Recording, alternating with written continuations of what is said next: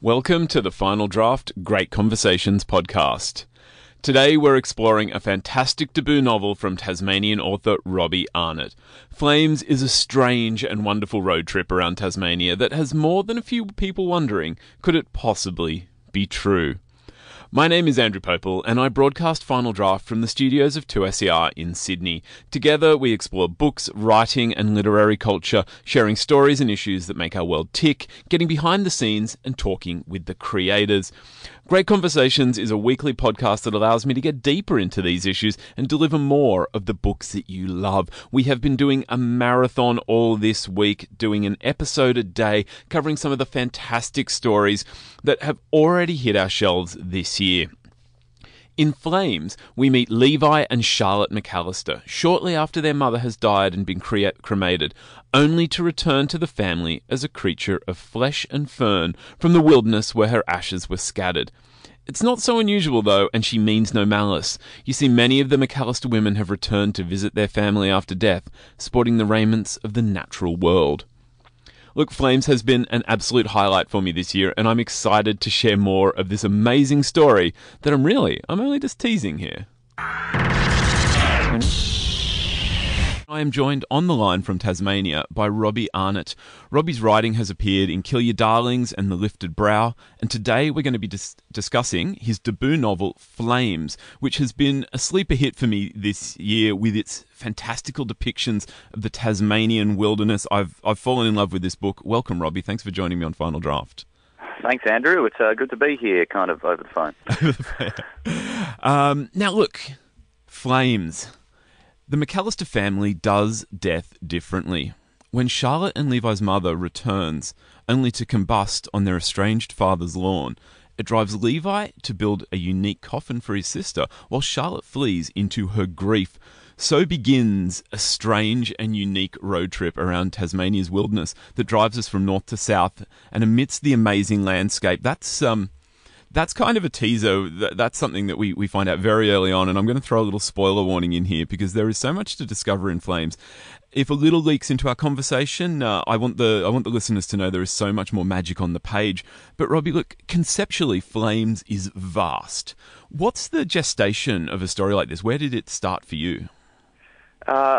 Look, about a year ago, I was writing a pretty realist, straight sort of Australian novel. Mm-hmm. And I was asked to do a reading at a writing event, and I thought, I'll do some of this. And I read it back, and I realised how boring it was. And I realised I just couldn't read this out loud to anyone. I'll put them to sleep. So, I didn't have anything else to read. So I started writing something that I didn't know if it was any good, but I just thought at least it'll be different. Mm-hmm. And I ended up writing what is now the first chapter of Flames. Okay, and, wow. Yeah. And I went and I read it out, and it went pretty well, and people got really into it, and I thought I might try and turn this into a book. I'll see what I can do. My confidence was really low in my writing at that point. I didn't think I would ever get anything published. So I just thought I may as well try and write the weirdest, strangest, most captivating thing I can and just see if I can make it work. And that's really where it came from. Obviously, there's lots of other influences too, but that was the very starting point. I think this next question may only make sense to people that have already read Flames, but did it unfold then in a linear fashion? I'm almost a little surprised that it began at the beginning. The way the different elements sort of jump out. No, from there it didn't really go linearly. I don't even really know how it happened. I had a bunch of strands of different characters and genres and different ideas I wanted to weave into it to make sure the book kept surprising people and kept feeling fresh with each new chapter. I really wanted people to get to a new chapter and think, I have no idea what's going on here, and then to be reassured as the grander story starts to come together. But I just kind of cobbled it together. I threw a lot of things out.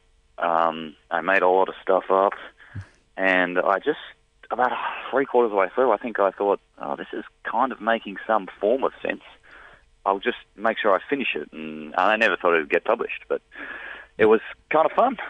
It's good to hear that some of that stuff was made up. Is it in your afterword or there's something in the book that sort of suggests that, or is it to some of the more fantastical elements, which would be wonderful but also a little terrifying to encounter? Yeah, there is. Yeah, it's a bit like that. I've had a few readers and a few different people who aren't from Tasmania assume that some of the things in the book are real, which has been the best feedback I could get. I think it's really fun. But no, unfortunately, there's not that much weird stuff down there. There's just other weird stuff.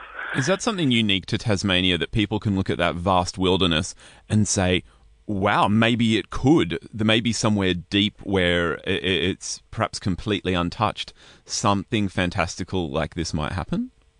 I think so, because so much of Tasmania is still forest, thank goodness. And there is definitely a feeling of unknowing about it to a lot of people, I think, and even to me. And I've lived here my whole life, basically. But yeah, there's definitely an otherness at play there, which I kind of leaned on and tried to make best use of. Now, we're being a bit coy here. We're talking around the book, but let's come back to that beginning that you began with. We have Levi and Charlotte McAllister mourning the loss of their mother, albeit in very different ways. What is it about grief that can alter us and drives a story like Flames? Or is it more that grief clarifies us? Who were these characters for you? What I wanted to explore here with grief and with these two characters was, in a way, the ways that we're conditioned to deal with troubles we go through, and in particular in this instance, grief. And I wanted to address how, at least where I'm from, showing emotion isn't something that men are really meant to do or accepted to do. So often men, particularly in Australian male culture, is to just get on with it and deal with it and not really talk about it. And so in Levi, I wanted to create a character who takes this to an extreme, and his only response to something horrible happening is to find some course of action, and doesn't actually solve anything, but feels that by doing something is how he's working through the problem. It's almost ridiculously stereotypical that he's a man and he decides to build something. Yeah, I wanted to take that to an extreme in many different ways to show the kind of twisted logic of it, and as the book goes on, he obviously becomes a bit unhinged, and things don't really go very well for him, and he's driven by this obsession to be trying to fix things and do something, but going the total wrong way about it. He's always completely certain, though, that he is clear-minded as he moves forward, which is probably also another potent point, especially for men to examine in their own perspectives on the world. Yeah, you know, guys who like DIY, and they just. They take on projects they should just never do. In many ways, he's kind of an embodiment of that in some ways. Like, a lawyer trying to pave his own driveway or something, and he just shouldn't do it, but he does it anyway, and the result is terrible, but he can look at that and go, well, I paved that. And that sort of thing. I've always been fascinated by that. Yeah. Yeah, no, you're making me think of so many stories that I've heard that I probably shouldn't bring up in case some of those people are actually listening. I'm interested, though, at its heart, you explore our relationship with nature and, in turn, its relationship with us. And you do it in such a unique way that I'm just sort of teasing here. Nature and its incarnations weave their way throughout Flames. Would you like us to start looking at the natural world differently, particularly, I guess, from the Tasmanian context? Oh, yeah, I love it. That sounds great. I don't think I'm ever going to be in a position to tell people what they should and shouldn't do, but I'm completely entranced by the natural world and the landscapes, and being from Tasmania, I'm surrounded by it and in it all the time. And I guess what I wanted to achieve, if anything, with the elements of nature in this book is to kind of create a portrait of how it feels to be out there in it, and to go out and see these wonderful things and be immersed in an incredible natural world that is almost impossible to describe. So I described it in a way that was completely fantastical, because even though that's not exactly how it is how it feels.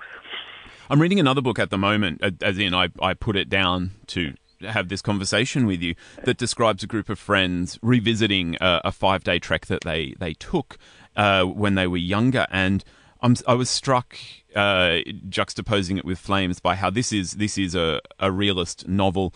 But we have a similar language of the transformative nature of being out in the natural world, and it seems you've only taken it a logical step further, and to suggest that process isn't necessarily entirely internal to us looking around, and that the natural world has almost an embodied ability to influence us.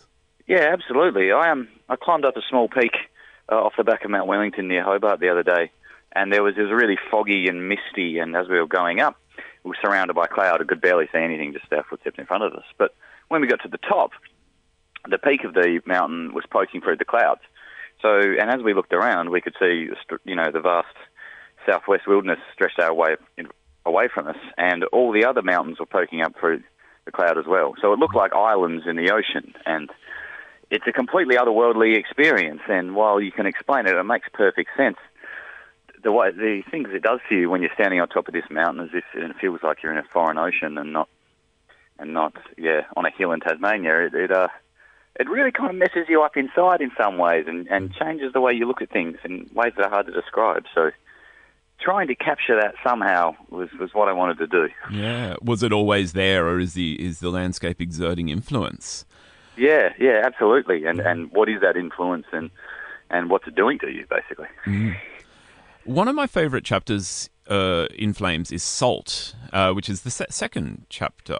And it's the story of Carl and his relationship with a seal that becomes something of a familiar, as close as probably anyone ever will be to him in his life. And look, it was enough. It is enough to bring the reader to tears. True story. That story really got me. It felt like a standalone story. I almost imagined that you had written it as a short story and then woven it in. Can you tell me more about Salt? Because I just truly loved that story in the book.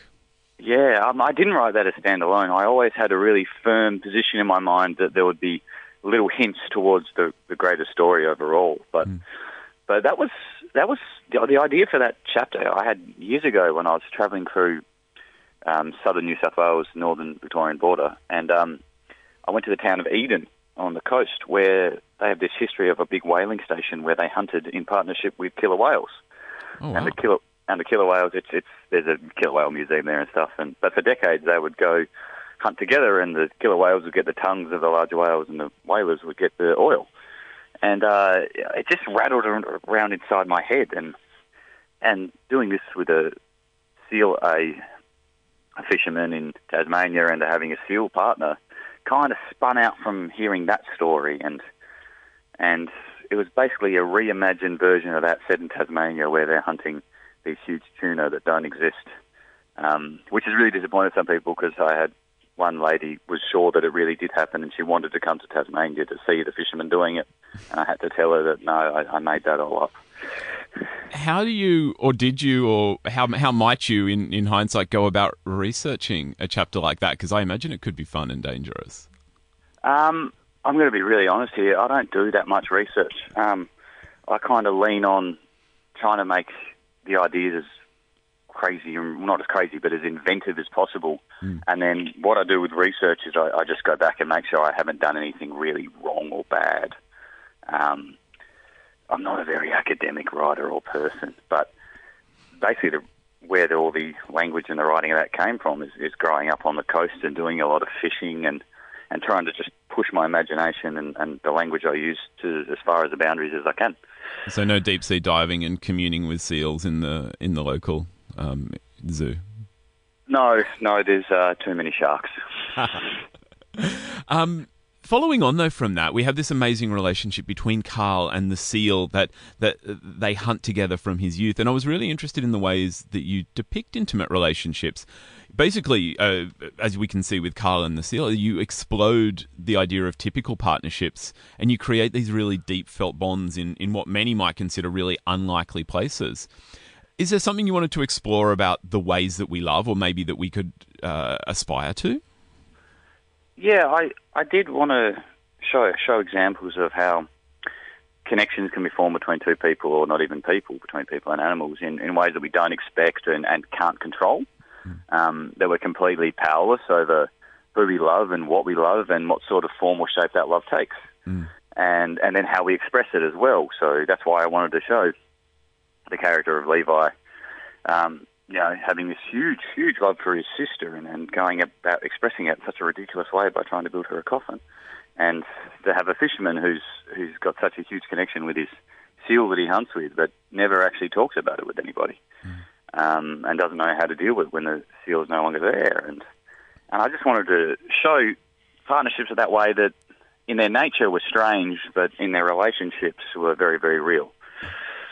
One of the most interesting of those relationships, and I'm gonna tread really carefully here because it's a very central part of the novel, really, I guess, addresses the idea of the transformative nature of love. And we talk about that, we use that word transformative a lot, and you have a truly transformative experience because of love, and it kind of comes about through a process of male self-examination, which is probably not something many of us are used to. Yeah, how can you talk to me about that? Maybe being as coy as I am, because it is really such a wonderful revelation in the novel, and I don't want to spoil that for anyone. It is hard to talk about that particular chapter, but what I will say is that I think men think about themselves way too much, both as men in general, but also just as their individual selves. And what I wanted to present here was a person who has spent a very, very long time focusing only really on themselves. Mm. And when that train of thought is disrupted and they realise that they feel compelled to direct that much attention and that much love towards something else, that it wreaks a change in them that is hard to deal with in many ways. Even if it's initially seen as a wonderful thing, it can be destructive as well. I want to maybe close off our chat with something that we touched on before, just this idea of the fantastical nature of Flames. And you talked a little bit about where that gestated from in your writing. And there is so much of this novel that's beyond our everyday. Like, there were times I was thinking of writers like Neil Gaiman, particularly for the sort of the road tripping element, a bit of Twin Peaks as well. But how do you feel about the term magical realism or any sort of genre and Flames at the moment, now that it's out there? Look, I'm happy. People can call the book whatever they like, and I'm happy. There definitely is magical realist elements in there. I mean, I'm hesitant to call it a magical realist novel for a couple of reasons. One being that just because there's lots of other genres and other things in the book as well that I'm playing that it plays with. And the other thing is that magical realism was a term invented in South America as a way of undoing some of the terrible things that happened throughout colonialism. And like, I'm a white guy, and my book doesn't do anything like that, so I wouldn't want it to be seen to be appropriating that sort of movement.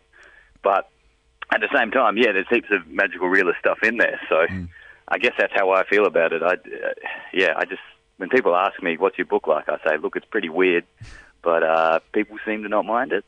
Yeah, it strikes me much in the same way as Charlotte Wood's A Natural Way of Things did.